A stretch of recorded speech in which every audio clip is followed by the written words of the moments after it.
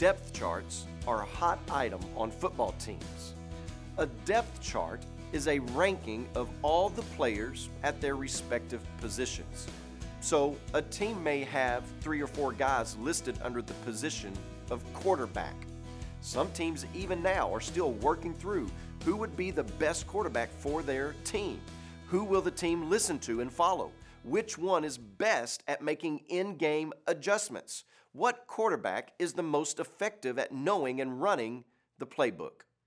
I heard one commentator make the statement once that the right quarterback for your team is worth whatever price you can pay to get him.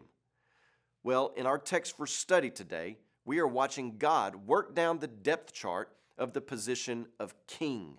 In His providential grace and mercy and wisdom, He has let the nation of Israel have the first choice in who they would like to be their king. And in their first-round draft choice, they chose a stellar specimen, Saul, the son of Kish. All the ladies swooned when he walked through the door, and all the men stood in awe. It was an obvious choice. He stood head and shoulders above everyone else. But could he lead and protect the nation?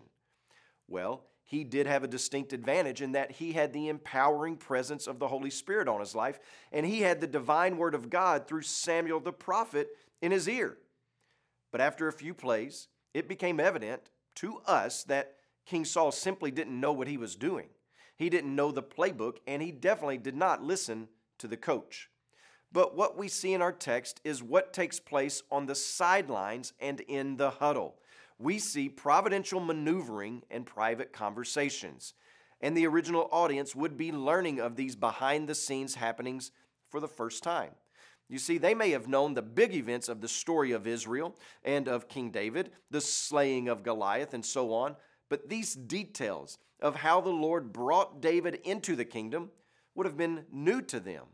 And the biblical author is teaching them, and he's teaching us, that only by the providence of God did Israel receive a spirit-obedient king, and only by the providence of God did they realize the unsuitableness of their first choice, King Saul. Only God provides what we need, not us, not the world around us, and what we need is a spirit-driven king, a faithfully obedient king. And so the call comes to us to look to Christ, to trust Christ, and to follow Christ. As you pray today, please remember Chris and Alicia Sampson, our missionaries in the Philippines. And also remember the Creole Life Word broadcast that's heard throughout Cape Verde.